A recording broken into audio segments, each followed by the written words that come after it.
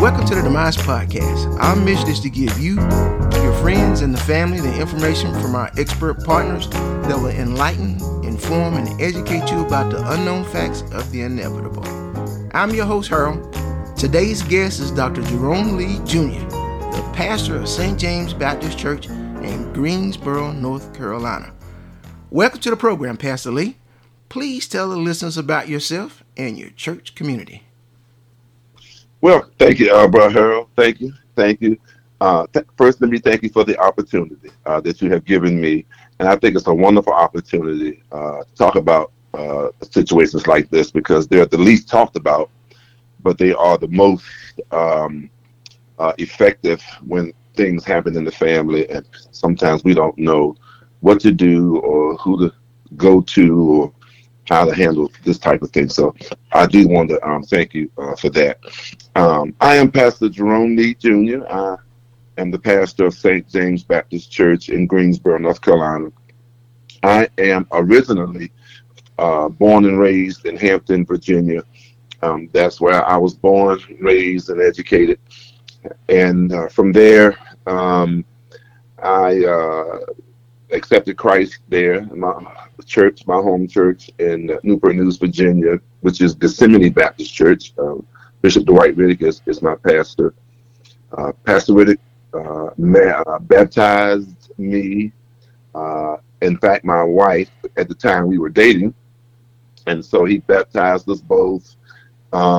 He also married my wife and I, and he licensed me to preach the gospel. A few years later, I was called into the ministry. And then not long after that, I was called to pastor a church in Virginia, on the Eastern Shore of Virginia. And he installed me in the church. I was there for 12 years, Shiloh Baptist Church in Pungateague, Virginia, a rural community. And so after being there 12 years, I was, a friend of mine had told me that there was a vacancy at St. James Baptist Church in Greensboro. Have I considered? I didn't know anything about it. And he told me that you have the right personality for them, and they have the right personality for you. You are a perfect match for them. They're a perfect match for you. And I was like, really? Which I've heard that before. You know, people say stuff like that.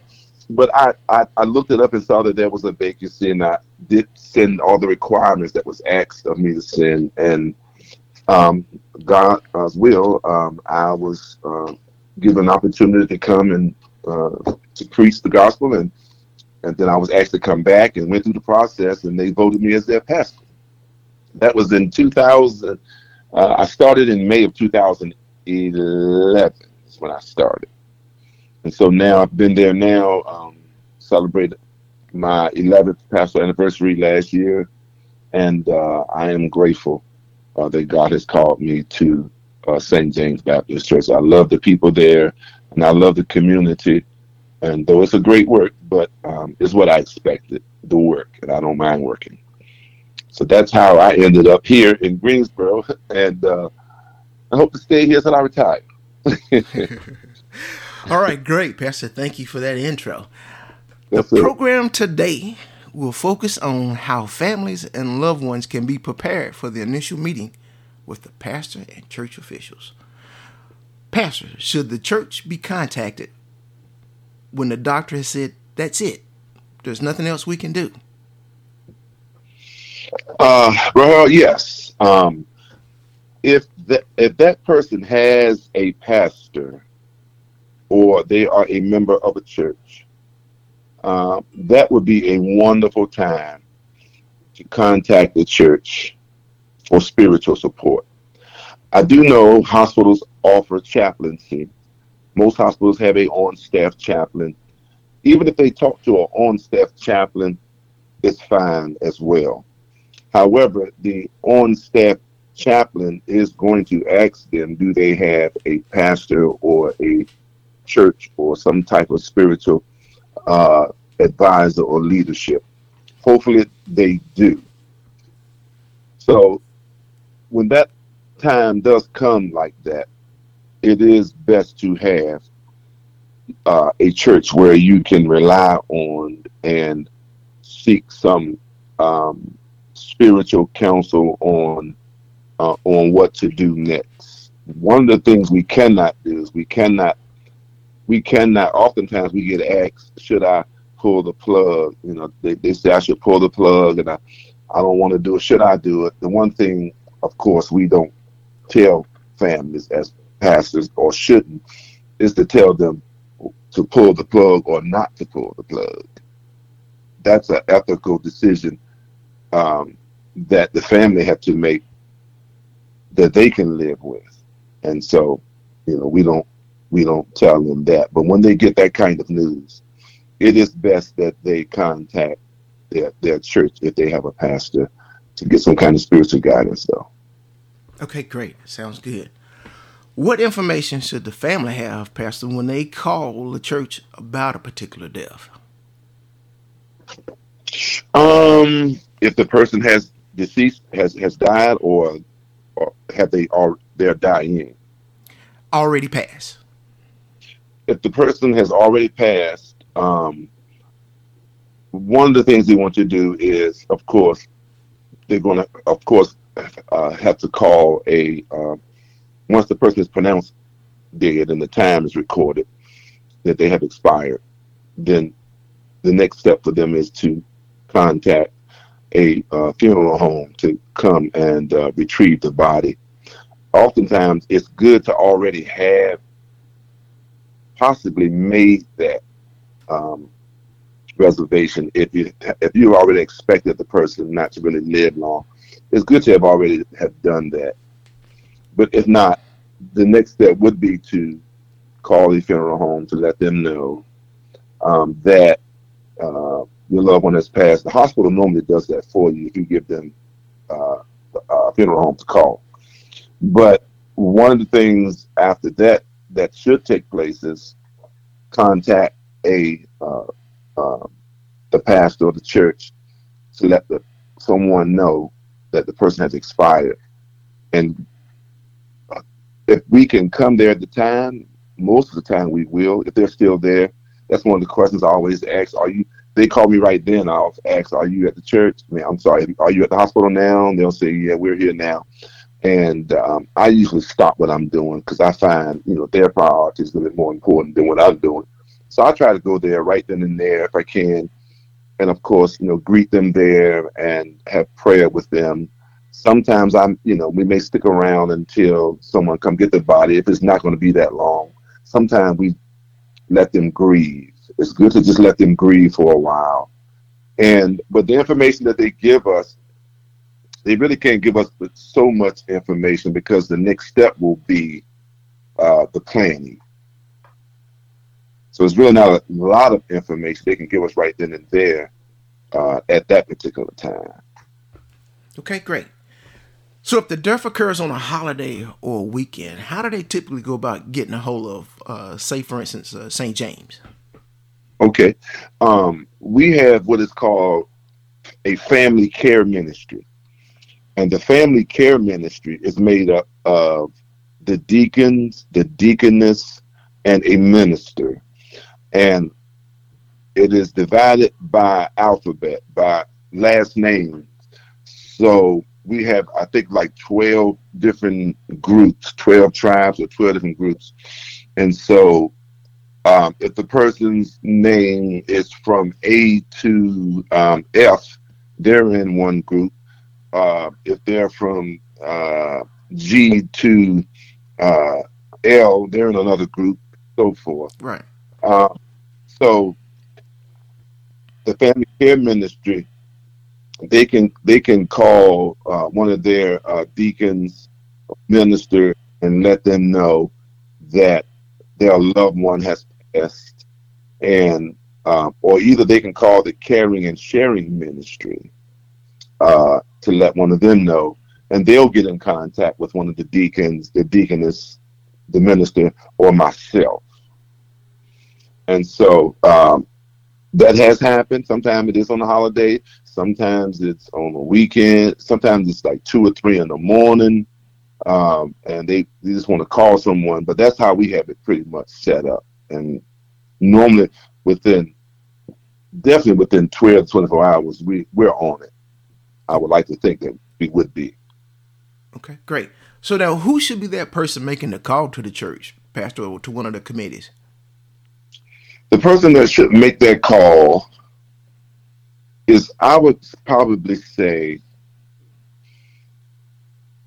whoever that family may select. Sometimes people take death differently. Some people, you know, they don't mind picking up the phone, and they don't have a problem calling to let someone know that. Some people just don't handle death well.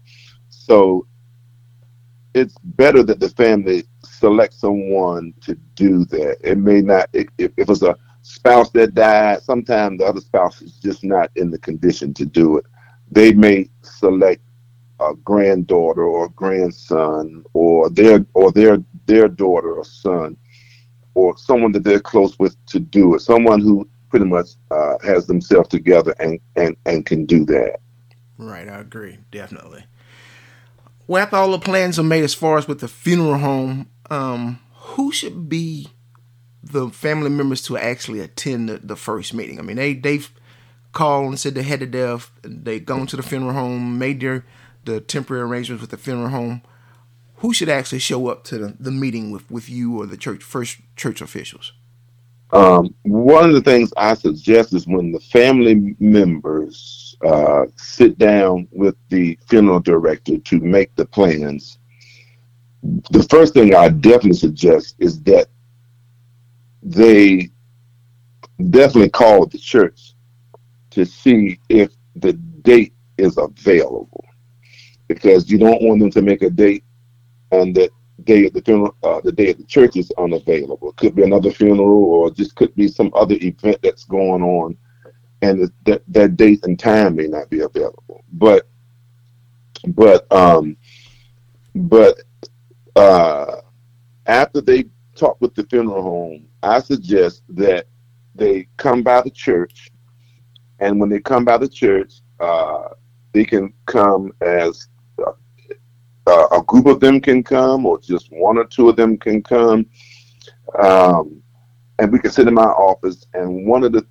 first things I do is I usually give them I usually give them some information that lets them know, first of all, how to do a program, because sometimes you have persons who've never been this way before, and Right. they don't know how to do a program. So we give them the basic information on how we do service at St. James. The other churches may do it different, but we give them how we do order of service. And then we sit down and plan with them, um, the date and the time. Okay. So that's basically how that goes. And the persons that come with them, it doesn't really matter too much. Sometimes it's two people, three people. Sometimes it's four. Sometimes it's five. It's five persons. But um, I will say that that when they do that, to please be mindful of pretty much of uh, the order of service, the way things are set up at St. James, because sometimes families, I have had families to get upset sometimes because they can't do certain things. Right. Right. All right. Can you give us some suggestions of things maybe not to do when we're faced with this situation, or give us a nightmare story about something that may have happened since your tenure? Yeah, uh, yeah. Well, um, I will say, please be mindful of the way that particular church does things. Um, I have had times when people just come in there with what the loved one wanted and think that that's how it's going to be all the time, and that's not always the case. Sometimes you have to remind them this is a spiritual atmosphere. You be careful of the music that you choose. Be mindful that you're in a church. Also, um, that when they come, to be mindful that I am the pastor, and we're going to do things decent and in order, and how um, I'm going to carry out how I do services. And sometimes families come with a list of who's going to do the sermon. I've had that happen. Their uncle, their cousin, some friend, somebody's going to do the sermon, and I have to ask them sometimes, are you asking me or are you telling me they're going to do the sermon? Because pulpit is not that I'm possessive, but I am the pastor, and I use my authority as I should. Right. That's my pulpit. So I mean, you just can't throw on me who's going to do the eulogy. Right. And some people have done that, and then when you tell them that I'm going to do it, I have had them get upset and walk out and slam doors, and oftentimes they either come back and apologize, or someone in the family apologize on their behalf. Right. Right. Okay. Great, Pastor. Well, I really appreciate your participation today. Can you give us some final words of wisdom when we're dealing with the demise? Some final words of wisdom I would say is, when you lose a loved one, definitely surround yourself around some spiritual people. Surround yourselves with persons who, I know all of our family is not in church, but you have to surround yourself with people who do know church or some order of church. Just having persons who don't know anything about order of service and church can be a little dangerous sometimes. So I would definitely say surround yourselves with persons who take interest in your spiritual development, who's going to try to help you get through it as well. Remember, we're all trying to work together, and I'm trying to make sure that that loved one had a dignified funeral as they deserve to have, regardless of their life or lifestyle. They deserve to have a dignified service, and I try to give them that. Pastor Lee, thank you for enlightening, educating, and informing the listeners on this important topic on preparing for the initial meeting with the church. You can contact us directly at the Demise Podcast at gmail.com. We also have a website where you can find out additional information on upcoming episodes and other things pertaining to the program at thedemisepodcast.com. We are excited about the Demise Podcast program and hope that it informs, enlightens, and educates you. Don't let the end of your life be the beginning of your planning. Thank you again. I'm Harold, your host. The views and opinions expressed in this program are those of the guests and do not necessarily represent the official policy or position of the Demise Podcast, Harold Haney, or IPBC.